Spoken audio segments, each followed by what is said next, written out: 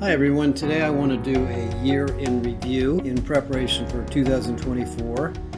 In January, we're going to be publishing my exhaustive report on predictions for the year. I've actually put a lot of time into this, and I won't spill the beans yet, but let's just think back about what we've just been through this year. Interestingly enough, the entire year, people were worried about a recession, and it didn't happen. In fact, economically and financially, we had a really good year. The inflation in the United States and around the world went down. We did have to suffer rising interest rates, and that was a shock, but that was long overdue. I really think the problem we have is we had low interest rates for far too long, to be honest. Consumer demand was very high. The business environment was good. The stock market ended the year on an all-time high, nearly an all-time high. The NASDAQ is almost at an all-time high. The 7 super stocks did extremely well. The big tech companies, the big retailers, the oil companies, many of the consumer luxury goods companies did extremely well. And, the only companies that didn't do well were the companies that couldn't make it through the transformation that's going on. And then, of course, we had the Supreme Court overturning affirmative action in education, which led to a political backlash on diversity and inclusion. The woke mind virus by Elon Musk, further pushing back on DEI programs, which has made Chief Diversity Officer's life difficult. We've had continuous debate about politics, which 65% of Americans are sick of. 2 wars, which have been very significant for many of you. I know a lot of you have closed down operations in Russia, and anybody doing business in Israel, I know, is having a tough time. And then we've had this continuous period of time where every piece of data about employee engagement shows that employees are burned out, tired, stressed, they feel that they're overworked, yet wages went up by 5% or more. People who changed jobs saw raise wages of 8% or more, and the unemployment rate is very low, so there are a lot of jobs. So, you could ask yourself, why are people stressed? And I think it's a continued overhang of the pandemic, the remote work challenges, the complexities and inconsistencies in hybrid work, and something else that's going on, and that is that the younger part of the workforce, who are going to be living a lot longer than people who are baby boomers, are basically saying, I don't really want to kill myself just to get ahead. I want to have a life. I want to quietly quit if you guys don't take care of me. I'm going to work my wage, meaning I'm going to work as hard as I'm paid, no more than that. And that mentality has created an environment for the 4-day work week, which I think is coming probably a little quicker than you realize. Unions, which are being sponsored by the Biden administration, but are in fact rising at sort of an all-time increase in about 25, 30 years. Push for pay equity, which is a good thing to do. It's complicated. You can read about it in the predictions, but we've got to do it. And incredibly big demand for career reinvention, career development, growth, coaching, mentorship, allyship, and support amongst the younger part of the workforce, because they feel that they have been left behind. And that means that if you're in retail or hospitality or one of the other industries that hires a lot of younger people, you have to accommodate this tremendous demand for growth and flexibility in that part of the workforce. These are things that became very, very clear in 2023. And there was a lot of pressure on HR to figure out what to do with AI. Now, I think the biggest thing that happened in 23 was AI.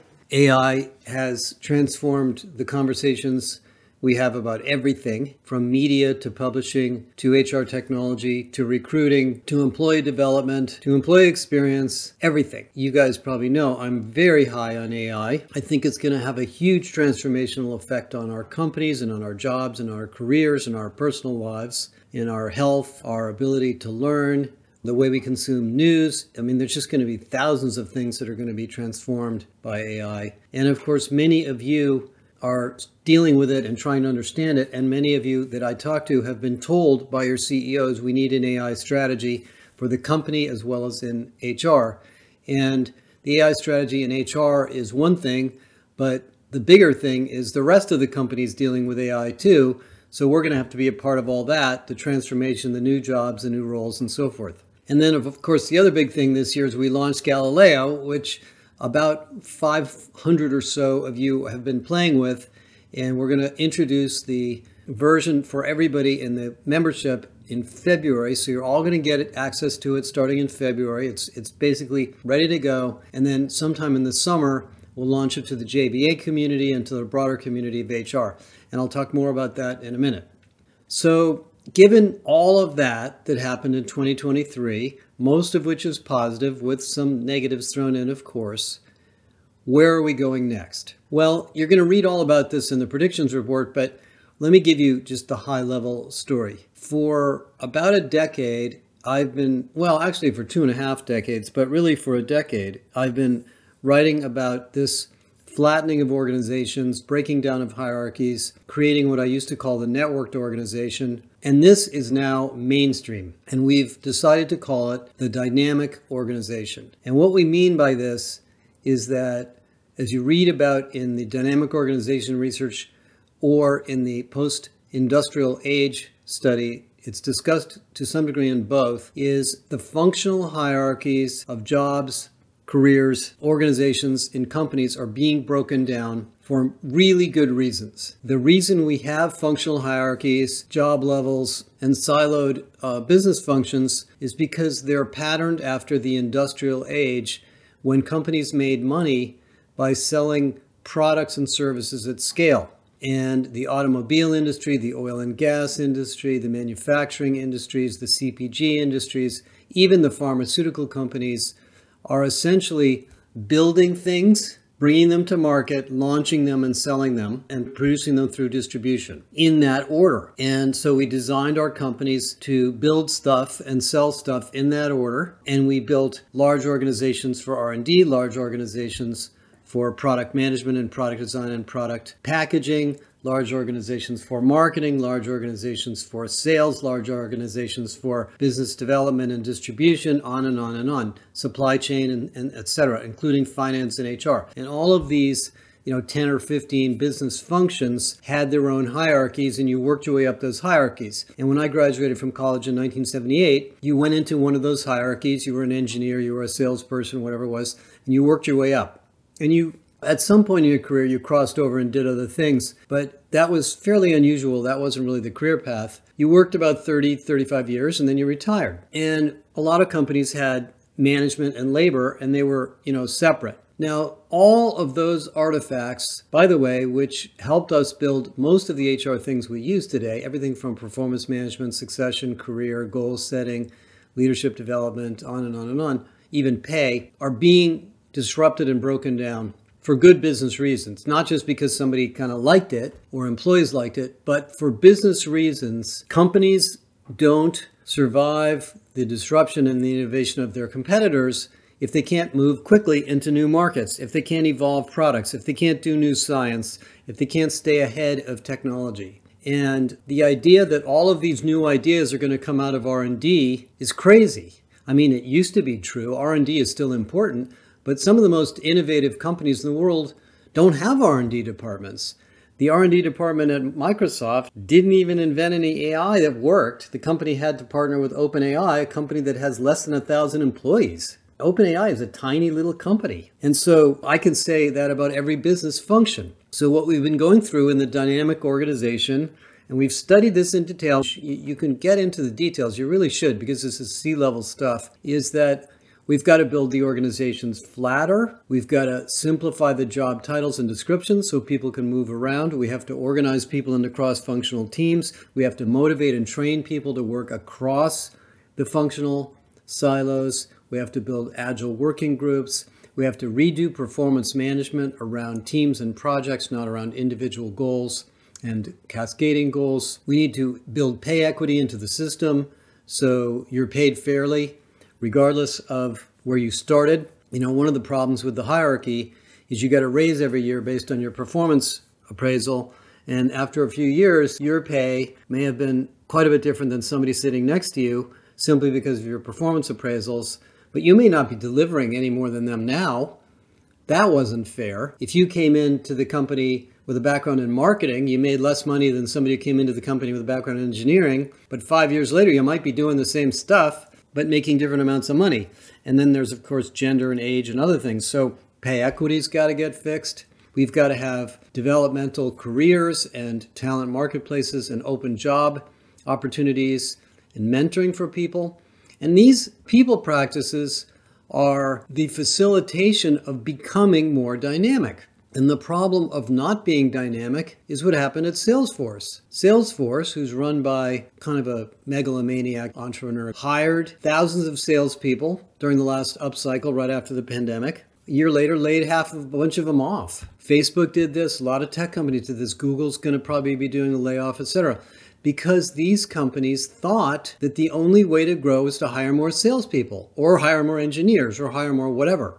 The quantity of people in one of these business functions doesn't necessarily drive your growth and profitability. It is the way they work together and what they do, not how many of them there are. And this whole idea that we're going to grow the company by hiring is gone. It doesn't work anymore. It's still a part of the growth part of the company. Of course, you're always hiring to replace people, to bring new skills, etc., and to bring new perspectives.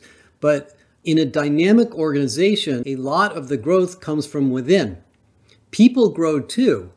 And even though the word growth mindset has been a little overused, you have to have an organizational growth mindset so that we will grow as an organization. Example of this is Intel. Intel lost their way in the manufacturing industry of semiconductors, by the way, also in the R&D. They're reinventing themselves internally. They didn't hire some guru to tell them what to do. They know what to do. They just need to get around to doing it. Google has more AI engineers than OpenAI, Anthropic, and all the other little guys put together. But they didn't execute well. Now they're executing better. They're gonna stomp out the other guys in AI to some degree once they get it going. That's part of being a dynamic organization. You guys know better than anybody how dysfunctional it is when there are multiple groups in the company doing competing things and they're not working together because they don't know about each other or they don't talk to each other or there's no cross-fertilization or they're protecting their turf.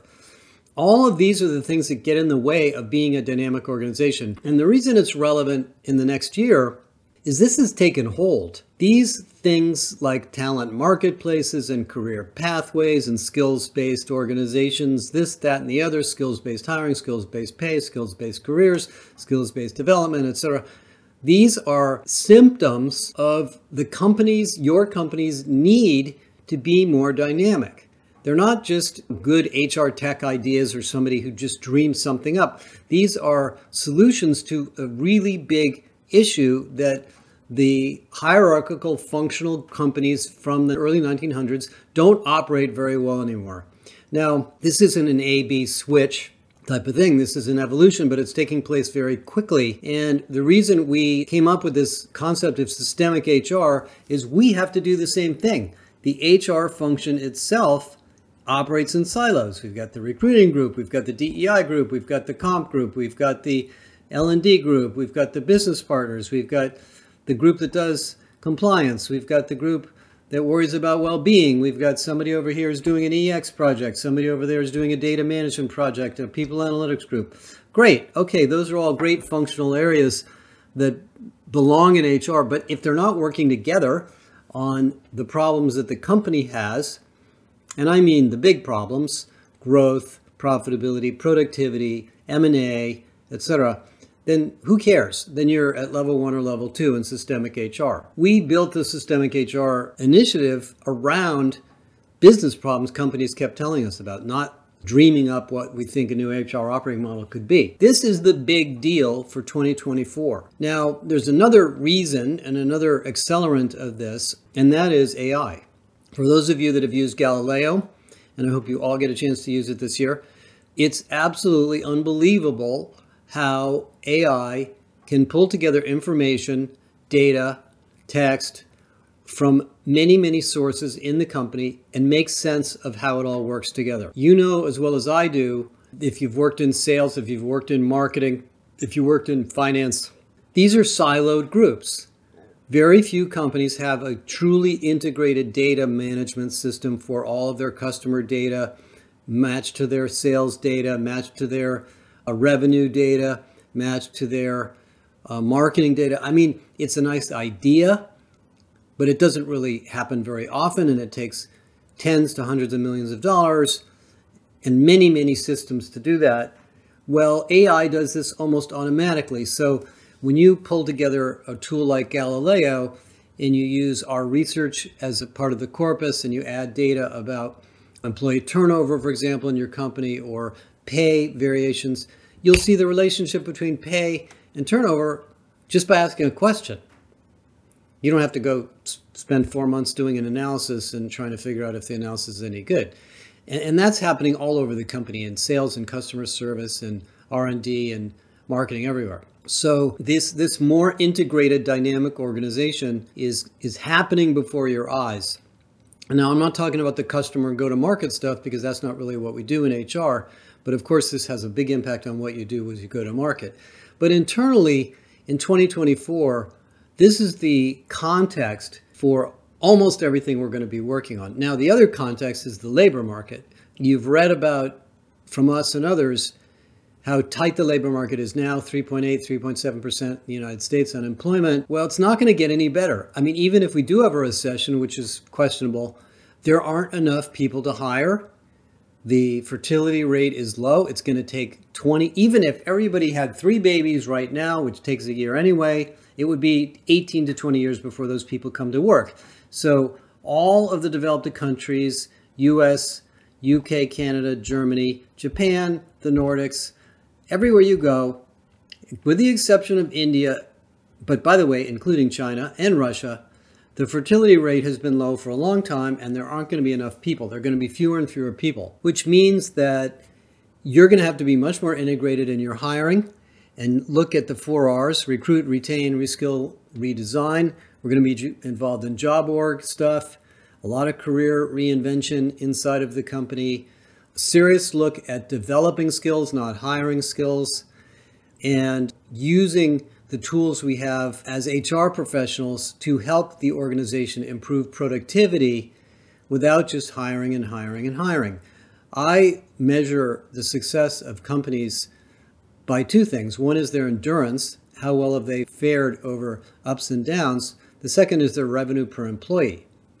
Companies with low revenues per employee tend to be poorly managed companies relative to their peers. Of course, there's a lot of industry differences. And when we went through our industry work, healthcare, consumer goods, pharma, banking, we could see the high-performing companies were very efficient on a headcount basis. And the other reason that that's a very important factor is that we're living in a service economy. You know, as I was doing the research for the predictions, I was reading a lot of stuff. And interestingly enough, in the United States, more than 70% of our GDP is now services. So the people you have, the humans in your company, are the product. And if you're not getting good output per dollar of revenue per human, you're not running the company very well. And there's things that have to be fixed, management things. There's all sorts of other issues this year. How we're going to develop mid-level managers better, how we're going to rethink the employee experience and engagement thing, which is 25, 30 years old and is in need of some updating. How are we going to implement AI in L&D and replace a lot of these old L&D systems that everybody kind of hates but we're stuck with? What's going on with the ERP vendors? What about implementing talent intelligence? I'm going to keep pushing the message of talent intelligence and how important that is, whether you think of it as a sourcing and recruiting or an internal mobility or just a strategic planning initiative. And then your own comfort and familiarity with AI, which we're going to help you a lot with all the stuff we're doing. By the way, if you just use Galileo, you'll learn about AI just from using it.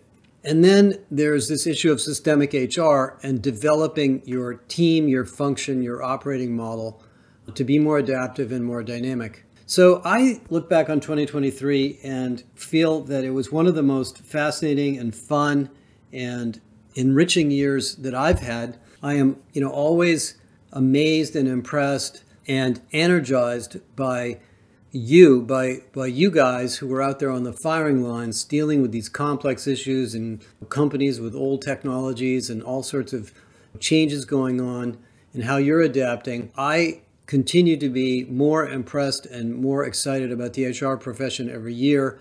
I think a lot of people who aren't in HR think we do a lot of compliance and administration stuff and we fire people. That is the tiniest part of what we do. I'm a little bit, I guess, disappointed that SHRM and some of the professional development organizations or professional organizations in this domain don't totally understand how strategic this has become. If you want to be a senior HR executive or a senior HR practitioner, you're going to become a consultant. There's no two bits about it. You're going to have to learn a lot of things. You're going to pick a lot of it up from your job, your careers, your experiences, your companies, and then you're going to become a valued consultant. And there's no question in my mind that over the next decade or two, it's going to become a bigger and bigger issue how we manage people in companies. And I don't mean manage like supervise. I mean develop, move, retain, pay, etc., culture, all of those things. And so I leave 2023 very energized about what's to come and very excited about AI. And if you're afraid of AI, just take a deep breath and relax. It's not going to bite you. There's nothing evil here. It's a data-driven system. If you don't have your data act together, you're not going to get a lot of good value out of AI. But I talked to Donna Morris at Walmart last week. I talked to Nickel at IBM. I've talked to a lot of senior HR execs in the last couple of weeks about AI, including some senior folks at Microsoft the other day. They're all seeing huge returns on investment from the early implementations. And you're going to have a lot of options, and you're going to have a lot of new tools, and there's going to be vendor shakeout, etc., which is normal. So anyway, you can read all about this in January. The predictions is a chance for me to give you some deep perspectives on where I think things are going, recap things that happened over the last couple of years, give you some perspectives for the year ahead. And we would be more than happy to walk through these things with your team as you look at it. We'll be doing a big webinar. I'll probably put together a video, but nothing can really replace a good Q&A too. So stay tuned for that. I hope you have a really nice holiday season. Take a deep breath.